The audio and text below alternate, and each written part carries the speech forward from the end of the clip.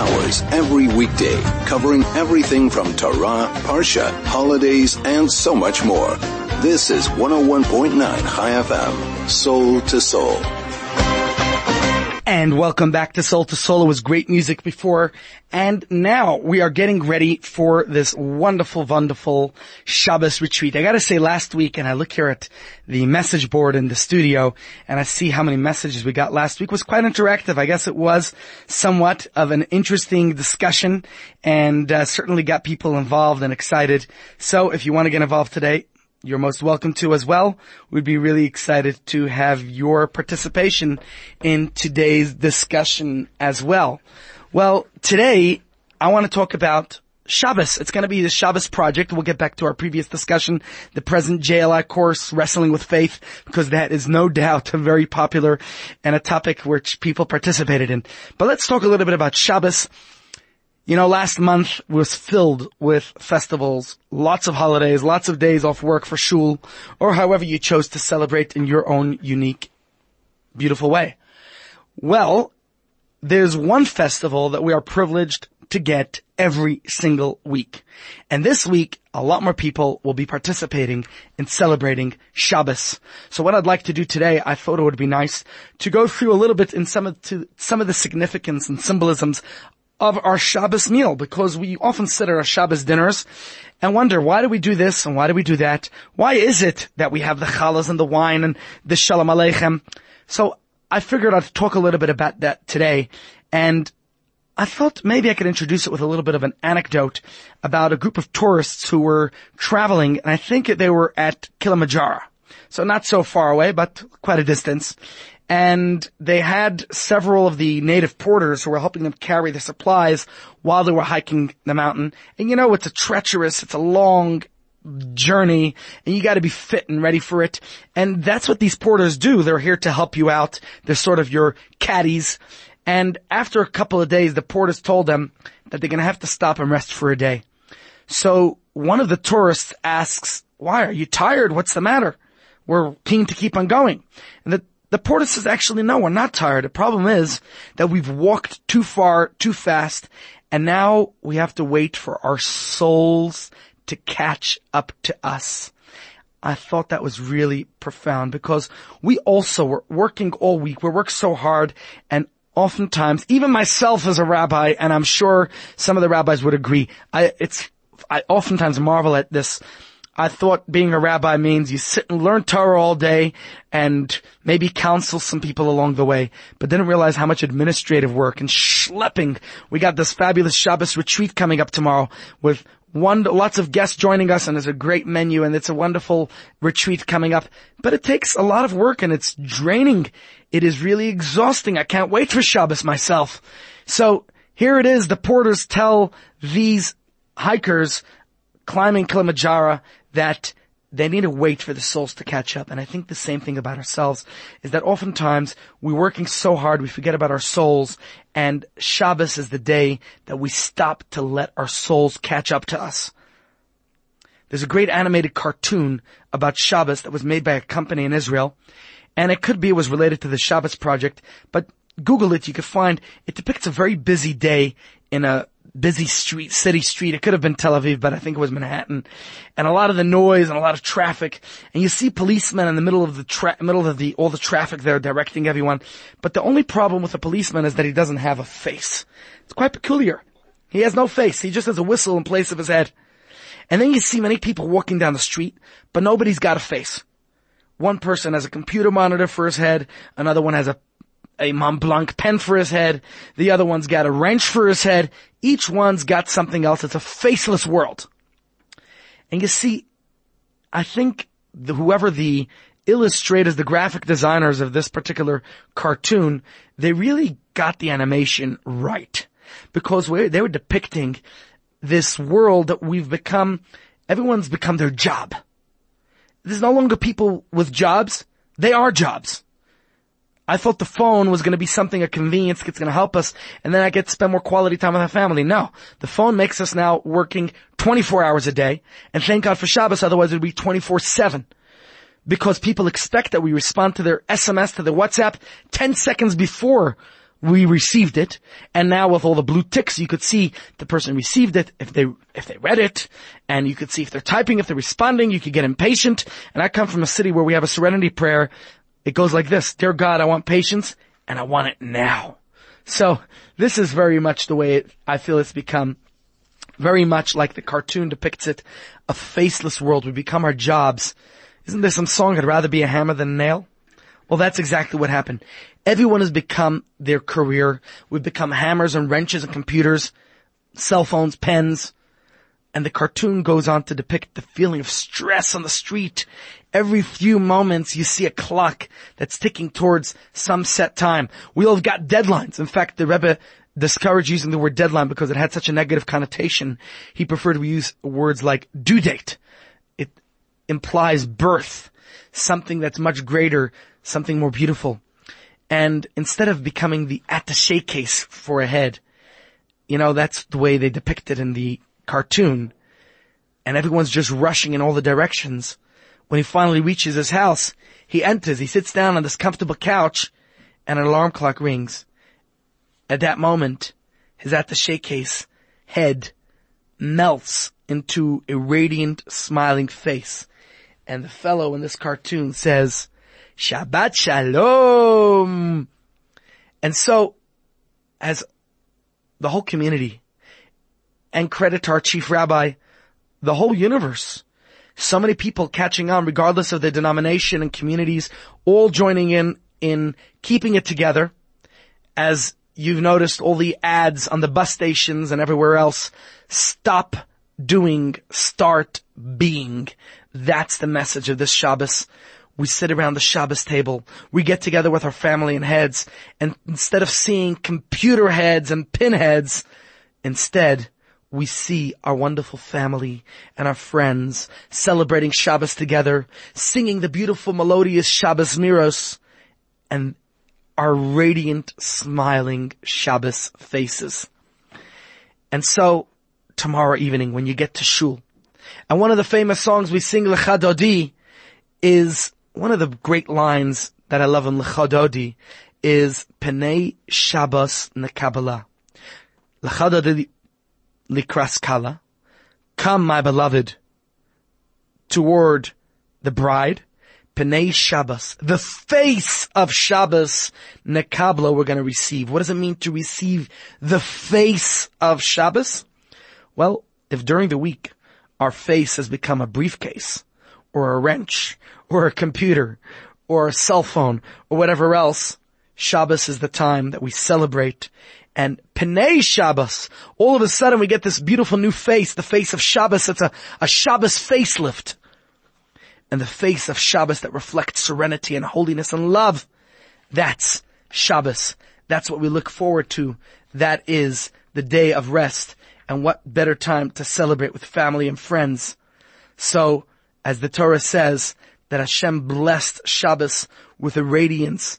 That's what we see on each other's faces.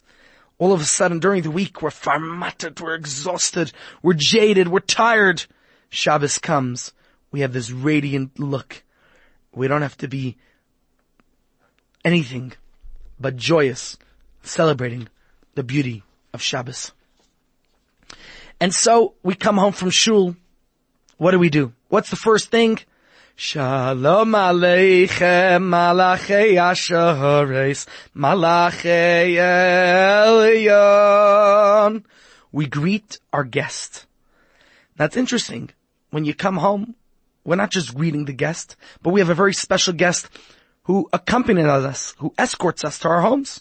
And those are the Shabbos angels. And the Talmud tells us that ministering angels accompany us home from shul on Friday night.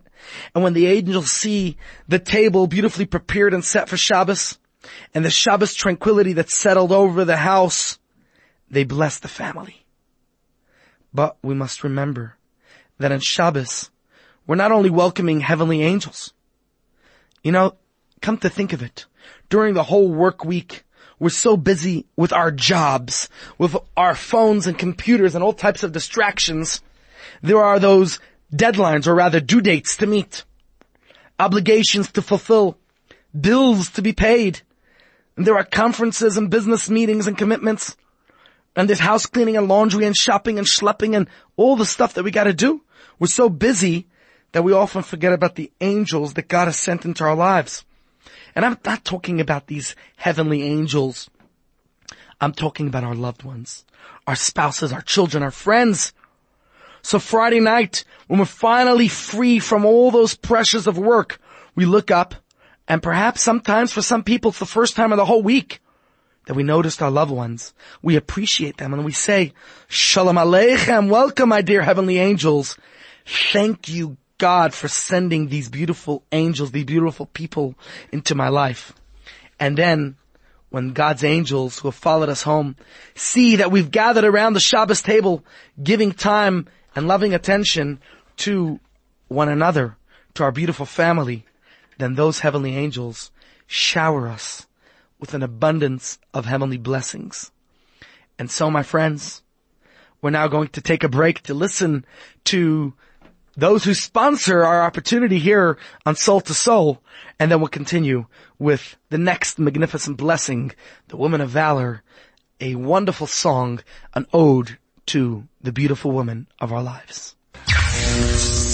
This is Soul to Soul on 101.9 High FM. Welcome back to Soul to Soul. I'm Rabbi Ari Kiepman. It's that time of year again. The people electric and the stores are packed. It's the time when the world comes together, keeps it together, and lives it together. This year's Shabbos project is starting tomorrow, and it truly promises to be the best one yet. So keep a lookout for your area's programs. The youth have taken over, and they've created a revolution. Let's get ready to make history. For more info and to find out what's going on at your shul, go to the ShabbosProject.org. Let's keep it together. And I'll tell you what's going on in our place. We've got 2 Shabbos retreats, one in Santon Central at our shul, Kirsch Goodness and Kindness Center. And then we've got another one happening at Hunter's Rest Hotel. And I'll tell you what, it's not too late to join either of them. Although bookings have closed, we do have a few rooms left if you want to join us at Hunter's Rest Hotel for a fabulous Shabbos retreat. Or you could still join us for dinner in Santon Central tomorrow evening. Just let us know. Call us at Chabad House or find me, Rabbi Ari Kievman, and I'll make sure you get a booking. Or you could still join us at the Shabbos Retreat Hunter's Rest. Again, you must call me now if you want a space to join us at the Hunter's Rest Shabbos Project Retreat. Well, my friends, I promised I'll talk about the Woman of Valor. Let's talk a little bit. You know, there's an anecdote they say about Winston Churchill, that he once at a formal banquet in London where the attending dignitaries were asked a question. They were asked, if you could not be who you are, who would you like to be? And everyone was naturally curious to see what Churchill would say. Would he rather be Napoleon? Would he rather be Moses? Would he rather be Alexander the Great? And when it finally came his turn, he got up on the chair and he said, if I cannot be who I am, I would most like to be Mrs. Churchill's second husband. My friends, Judaism agrees exactly with that sentiment of Winston Churchill. And it reminds men to cherish their wives. In fact, it's the only faith I know of in which the husband sings this mandatory love song to his spouse once a week. The truth is, I don't know what the other religions have. I could only speak for us. But we certainly have this mandatory love song, an ode to our wives each week. When I say wives in plural, I'm only talking about, someone asked me how many wives could you have? Yes, it's true that Judaism allows for polygamy, but that's been banned since the invention of the credit card. Okay, no chauvinistic jokes. All right, fine. I'm only kidding. You know, they say that why some Haredim today are marrying more women than why Haredim are marrying more women, are allowing polygamy once again. It's because the men can't survive on one wife's income alone. Okay, bad joke, I know, I'm sorry. But as we prepare for the Kiddush ceremony, the husband and all the members of the family, everyone sings Eishes Chayil together.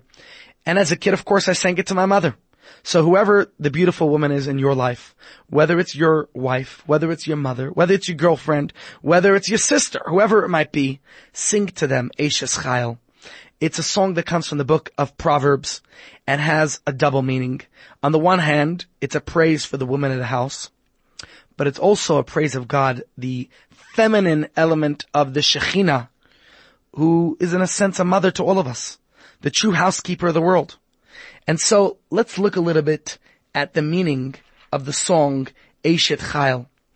And in a series of senses, the lyrics of the song describes a personality of great power, of nobility.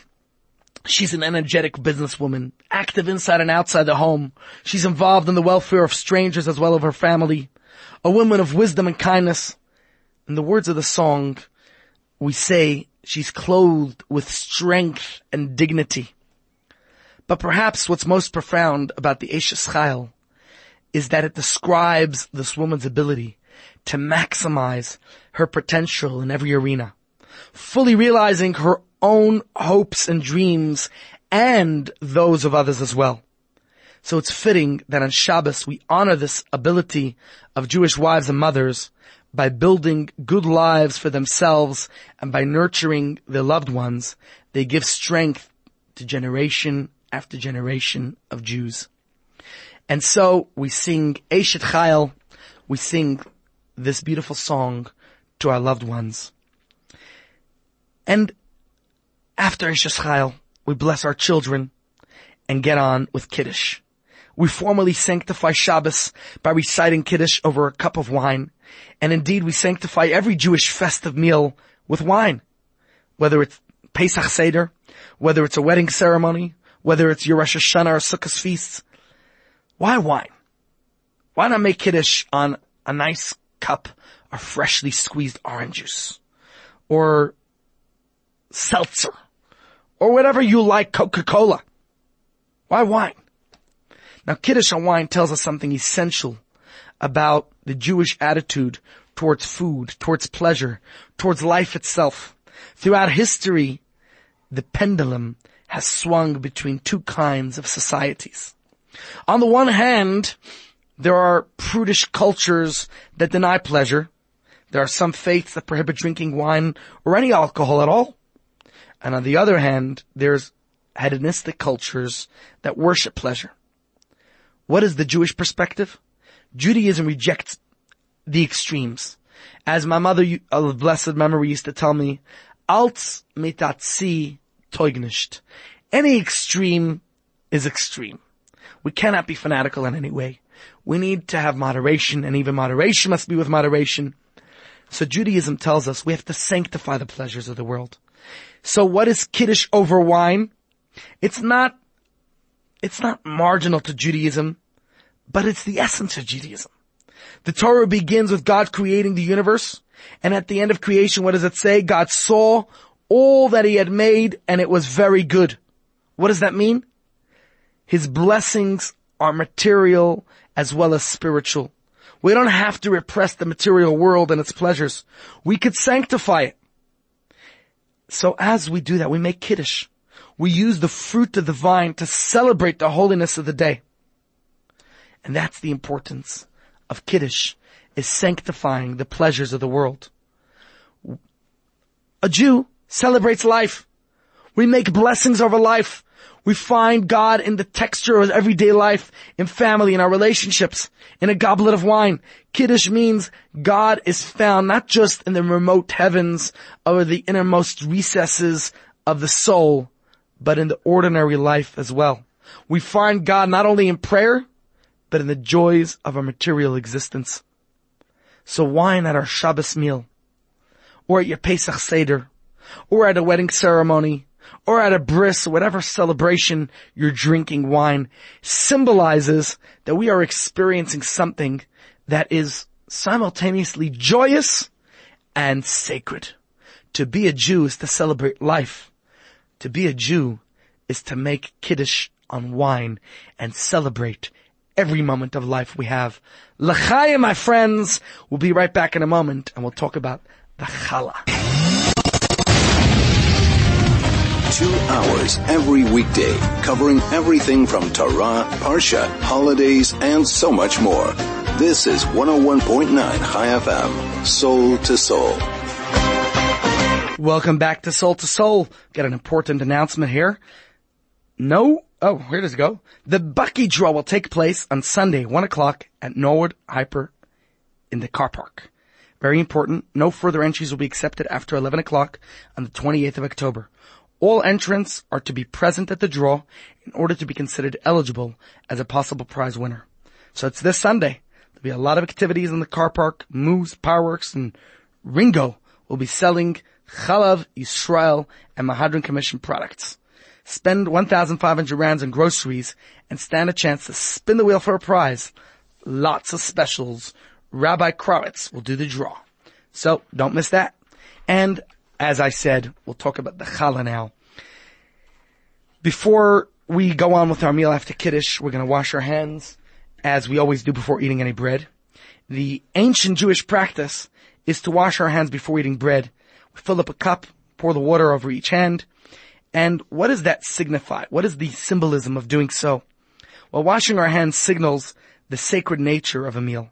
It reminds us that one of the most physical of the body's needs, food, is a gift from God. And therefore, we have to invest it with a sense of holiness.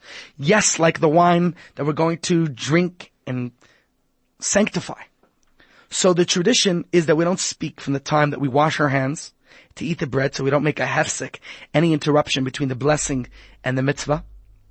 And for some people, I know that few minutes is a little bit harder than fasting on Yom Kippur. The question that someone's asked is, why 2 loaves of bread? Why 2 challahs? Or as here, a lot of people like to call it kitka. Well, after the Jews left Egypt, we know there was the euphoria that they had from the miraculous escape from emancipation from slavery. And all of a sudden they got to adapt to the new harsh realities of the desert. And they trekked from one oasis to another. And food was becoming difficult to acquire. Short supply. And the people's dissatisfaction broke into an outcry, kvetching, complaining. So God promised them special bread from heaven, a flying kosher delicacy known as manna. Think of it as a pastrami on rye from the sky. So this is how it worked. Every day, a single portion of manna arrived at your doorstep, outside your tent, to nourish you and your family. But on Fridays, in preparation for Shabbos, God sent a double portion of manna, so you wouldn't have to work in collecting any food on Shabbos. No manna would fall from heaven on Shabbos. Now, once the Jewish people entered the land of Israel, the manna stopped coming down altogether. And now, all of a sudden, they had to physically work. They had to toil to survive. And so, for the while, during the 40 years that manna fell from heaven, it was obvious that God was feeding the people. But now that the Jews arrived in a land flowing with milk and honey, and they have to actually work and harvest the land for the food to grow, the challenge was not to recognize that God still was the ultimate source of their blessings. And in a sense, ever since then, we too face that challenge. We sit around our Shabbos table with our loved ones, and we're made aware of the blessings in our life. We have to recall the source of a blessing. In fact, Moses tells the Jewish people, don't forget the source of your blessing. You're going to come to Israel, you're going to become successful, you're going to be prosperous. Don't forget the source of your blessing. And so on Shabbos, we make a blessing on 2 loaves of challah, 2 kitkas, to commemorate the extra portion of manna that we received in the wilderness during our 40 years of trekking through the desert. It reminds us that just as God provided for our ancestors' needs in the desert, how we today, regardless of whatever circumstances we have, as prosperous, as successful as we might be, we don't forget the blessing. We don't forget God. We don't create the bounty of the world, regardless how much we do to develop and enhance the world around us. The manna, the flying kosher delicatessen, has never actually ended in that sense. Because every day we have tremendous blessings in our life. The challenge is to be able to recognize the blessings that we have every single day. And so I ask you to look around your life, count your blessings, see the beautiful things you have. And so during those years when the Jews were first coming to the land of Israel and they had to start working hard, it was a recognition, acknowledging where the blessing comes from. Do that at your Shabbos table. Let me share with you another thought or two. Well, the first Shabbos that my wife and I were married, and in fact we celebrated our anniversary just last week, so maybe it was this week. Anyways, somebody came up to me in shul, and he tells me he's offering some advice. And I always remember that advice is the only commodity with more in supply than demand. So it's always worthwhile to listen. If it's not good advice, you let it in one ear out the other. And this gentleman told me that when he first got married, he said that he imagined a Shabbos table. His family would sit around and they would talk and they would share divrei Torah and they would sing songs. And he says he envisioned this atmosphere would be a warm and loving, and the conversation filled with interesting thoughts and laughter and jokes and people enjoying each other's company would be beautiful. This idyllic moment of family bliss. I'm sure many people do have it. He said, though, that then the children came. And the kids made a ruckus, and they made noise. And they'd get bored of the Shabbos table, and they'd run away. And they'd run around, and they'd play. And they'd fight with each other, and who knows what they'd do. He said the problem was that I had real live kids. They weren't fantasies. They weren't these cherubs. They weren't sitting and doing this idealistic stuff. Real kids don't love sitting clamped down in a seatbelt at the Shabbos table. So I'm like, why on earth are you telling me this? You trying to tell me that we shouldn't have children? We should forget Shabbos dinners? And my friend said, no. Tells me, now his kids are grown up. And what do they say? They say, Mom, Dad, Abba, Ima, remember those great Shabbos dinners we used to have? Weren't those the best? So he told me, when you make a beautiful family Shabbos dinner, what you're doing is you're sowing family memories that are gonna last forever. And he was absolutely correct. Because even though his Shabbos dinners maybe weren't as successful as he thought at the beginning, and I could attest to this, 11 years later the same, but he was actually building a strong foundation for his children, for his Jewish growth and development and their happiness. His Shabbos dinners were the spiritual equivalent of planting a bamboo tree. My friends, I got only 2 minutes left. I want to tell you about the bamboo tree. Have you ever heard of him? It's a marvel of nature. Because after the seed of the tree is planted, you see nothing for 4 years except for this tiny little plant. And you water and fertilize it for 4 years, but nothing happens. And then all of a sudden, suddenly in the 5th year, the Chinese bamboo tree shoots up into the sky and it grows an astonishing 90 feet. That's as tall as a 9-story building. Why do we why do we do this? Well, my friends, during those 4 years, all that growth is happening underground. The Chinese bamboo tree develops an enormous network of strong roots that spread and go deep into the earth.